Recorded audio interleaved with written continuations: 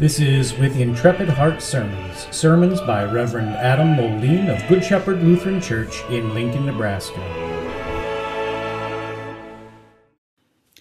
The Holy Gospel according to St. Matthew, chapter 22.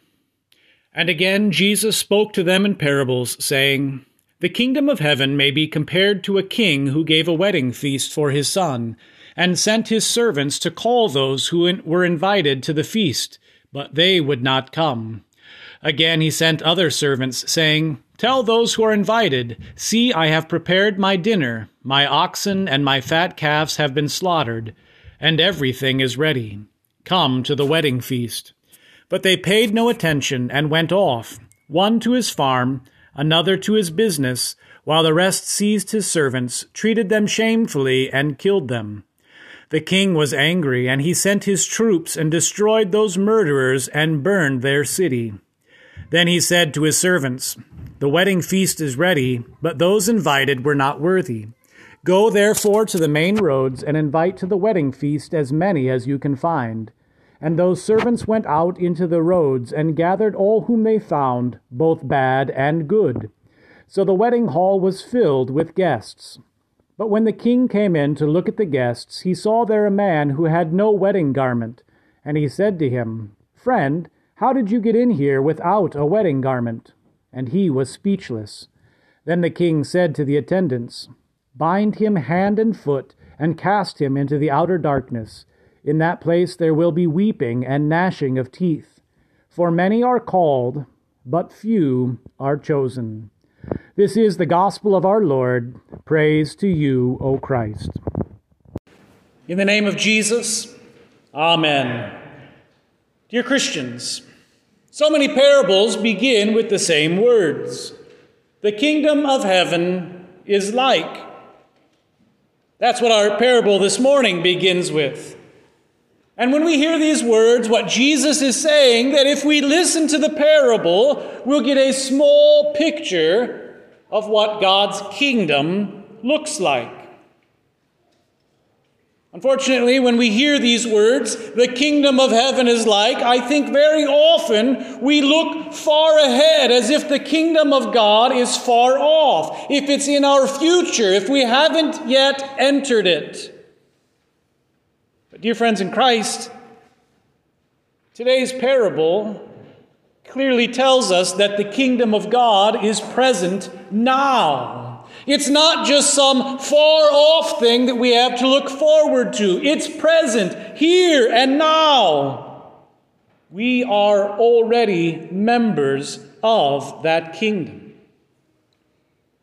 Now, I know that's kind of a hard thing for us to understand, especially as we live in a fallen, sinful, challenging world. Day by day, we face so much sorrow and suffering that comes about because of sin. So often we ask, how could this be the kingdom of heaven? Our eyes are blinded to the reality of what's going on around us, even right now. So repent, dear Christian, and know you are a citizen of God's kingdom right now. You are partaking of God's kingdom right now. Even as you suffer in your day-to-day life in this world, you belong to God now. Even as you temporarily live here in this world. Now, this is a really important thing to keep in your mind as we look at our parable for today. That God's kingdom is present now. Because in our parable we see what God's kingdom can be compared to. A king who is giving a wedding feast for his son. In our parable, the king is God and the son is Jesus. And the wedding feast is the kingdom of God present among us. In other words, the wedding feast is the divine service, heaven on earth. Now, The king sends out his servants to invite people all over the place into his wedding feast. These servants sent out are prophets, evangelists, and pastors. They go out and they speak the very words that the king has sent them to speak. Come into the wedding feast. And so it is that prophets, evangelists, and pastors have gone out all throughout the history of mankind, inviting people into God's heavenly wedding banquet. The word, come, keeps on being preached over and over again. Just as the sower keeps throwing out the seed, so too does God keep on inviting. Come to the wedding feast. Now, key to this particular parable is the way that those who hear the invitation respond. In our parable, there's really three different groups of people who all hear and respond in a different way. The first group hears the invitation preached by prophets, evangelists, and pastors. Come into the wedding feast. But the first group ignores God's word. God says, come on in. And they don't even respond. They reject God's invitation. They choose to remain pagan, apart from God, in their sin, and they don't even care. These are those who have no time to come to church. These are those whom we all know from our families, jobs, and from the neighbor that lives down the street.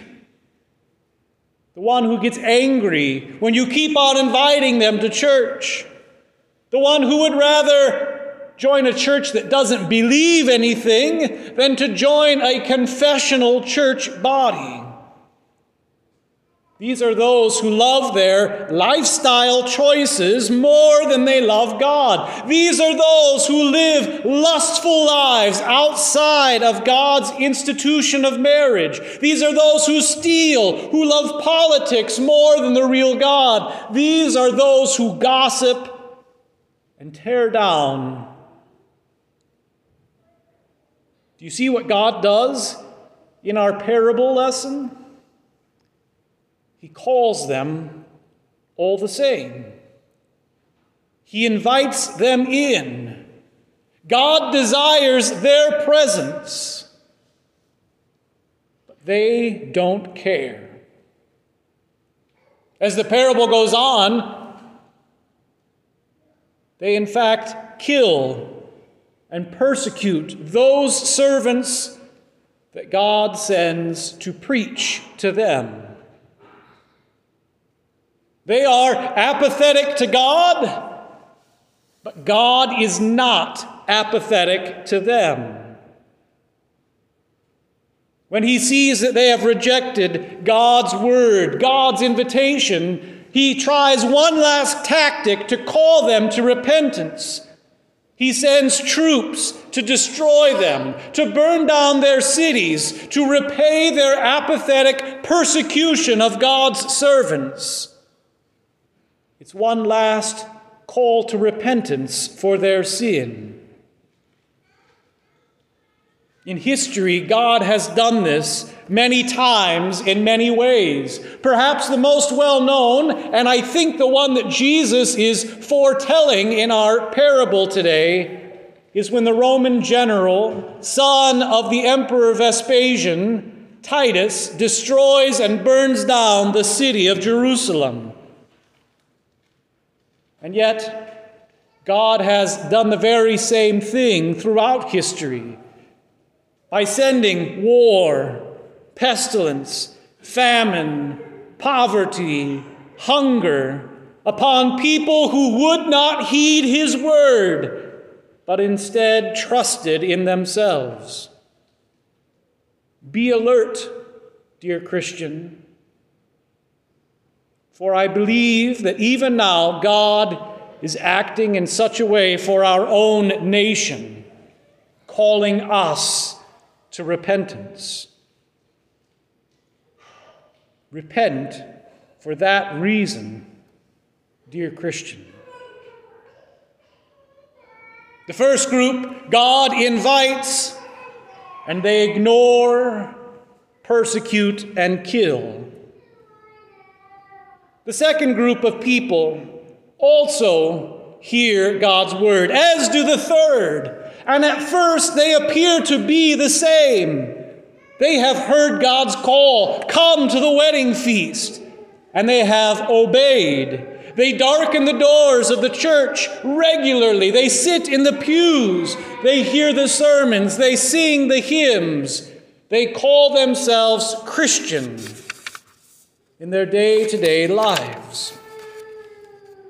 And yet between the second and the third groups, there is a difference.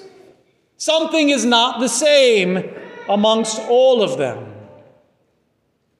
The one group is clothed in the wedding garments of God. The other group is not. They are not dressed the same. Those who wear the wedding garments of God are dressed and clothed in the robe of Christ's righteousness that covers all of their sin. In other words, they believe in Jesus. They trust in Jesus above all other things. But the one at the wedding feast who is not properly clothed is lacking that very faith. Because they do not trust Christ, they still bear their own sin, guilt, and shame. They still lack trust in God. These last two groups are both present, sitting in the pew. But what Jesus is teaching us is that there are hypocrites in the church. There are those who do not believe that we see sitting in the pews on Sunday morning. We might not be able to tell the difference. We cannot peer into people's hearts, but God can. What happens in our parable when the king sees someone dressed wrongly? He has their feet bound, their hands tied behind their backs, and he casts them out into the outer darkness where there is weeping and gnashing of teeth, where the worm does not die, where the flame does not go out. The one dressed improperly, the one without faith, is cast into hell for eternity. His masquerade may fool the other wedding guests, but it will not fool the Lord, who sees things as they really are, and who in the end will make all things right. Many are called, Jesus says, but few are chosen. And so the three groups: those who outright reject God's word and have no time for him. Those who hear God's word and believe it and are clothed in the mercy, grace, and forgiveness of God earned by Jesus Christ. And finally, the hypocrite who acts like a Christian but has no faith. That's the parable. That's what Jesus is speaking of. What does it matter to us? Why does Jesus preach this parable? What should you, dear Christian, take from what Jesus says.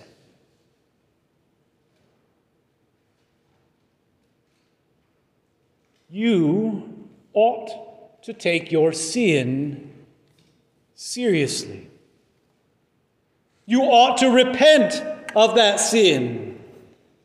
You ought to repent and believe in our Lord Jesus Christ and only in Him for salvation. You sit here in the pews, and that is good. But what outfit are you wearing? When God sees you, what does He see? Does He see you in the robe of Christ's righteousness that covers all of your sin? Or does He see through that false facade of self-justification and sin? Repent, dear Christian. Repent. You do not belong to God's kingdom because of your worldly righteousness. You do not belong to God's kingdom because you donate more money than the others in this church. You do not belong to God's kingdom because you sit in the coveted front pews or in the back either.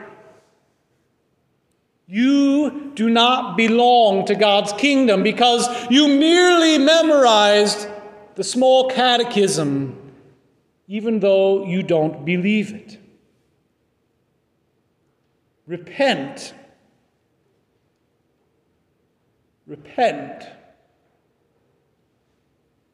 Selling out to the world, supporting popular ideas like abortion, Planned Parenthood, transgenderism, social justice, socialism, capitalism, or any other idea pushed on you by the media does not save you. Repent. It doesn't matter for your salvation if you watch CNN or Fox News. Repent. God doesn't save you because you live in a nice house in a nice neighborhood, or because you live in a bad house in a slum. Repent. God doesn't save you because of you at all. Your sin is too great. If you trust in yourself, if you trust in any of these ideas, if you make excuses for yourself, if you justify yourself based on the ideas of the world, when God looks at you, He will see through that facade. You will not be dressed the proper way. Repent. If you trust in yourself, when the day of judgment comes, you will be cast out of the Lamb's wedding feast. Repent. Repent. And be clothed by God. Cast aside your own self-justification and let Jesus clothe you properly. It is Jesus who clothes Christians properly, at least in God's eyes. He calls them into His wedding feast through the preaching of His word. Come to the wedding feast. Come here. It is just as in John chapter 2, when the one disciple says, I have found the Christ. Come and see. Thus God sends His word to you. And it's here, in the waters of holy baptism, where your sin, your self-justification, Your guilt and your shame are washed away and replaced with the robe of Christ's righteousness that covers all of your guilt, sin, and shame.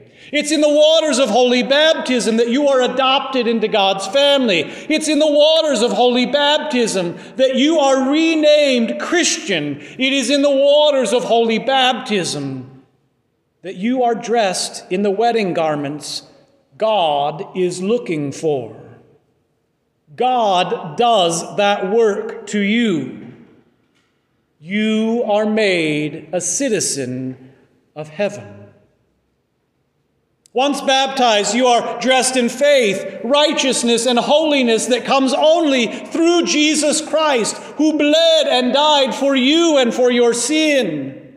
When God looks at you, baptized Christian, he sees Jesus and is glad. Believe it. It is true. That is how the proper wedding garment was placed on you. And it connects you to Jesus. You are called, you are washed, you are clothed, and you also eat now, here, the wedding feast of God. Heaven on earth, in, with, and under, bread and wine, Jesus, body and blood, for you, to continually forgive your sins, to bring you grace and salvation, to strengthen your faith and trust in Jesus. God clothes you. God feeds you. God calls you. God defines you as Christian. God justifies. Repent of your sin and let God deal with you in that very way. And thus, dear Christian, as we began with, this is the kingdom of heaven. This is the wedding feast of the Lamb, the divine service where God gives those gifts to you, where we rejoice in what he has done, calling, gathering, washing, clothing, feeding us as Christians. Here we kneel and partake of God's holy feast. Here he gives us faith that looks to Jesus. You are a citizen of heaven. You partake of what God gives. Dear friends in Christ, many are called, but many reject. Many fail to enter. Many self-justify. Many are clothed the wrong way. But you, in faith, are chosen. You, in faith, are saved. You, in faith, look to Jesus. In the name of Jesus, amen.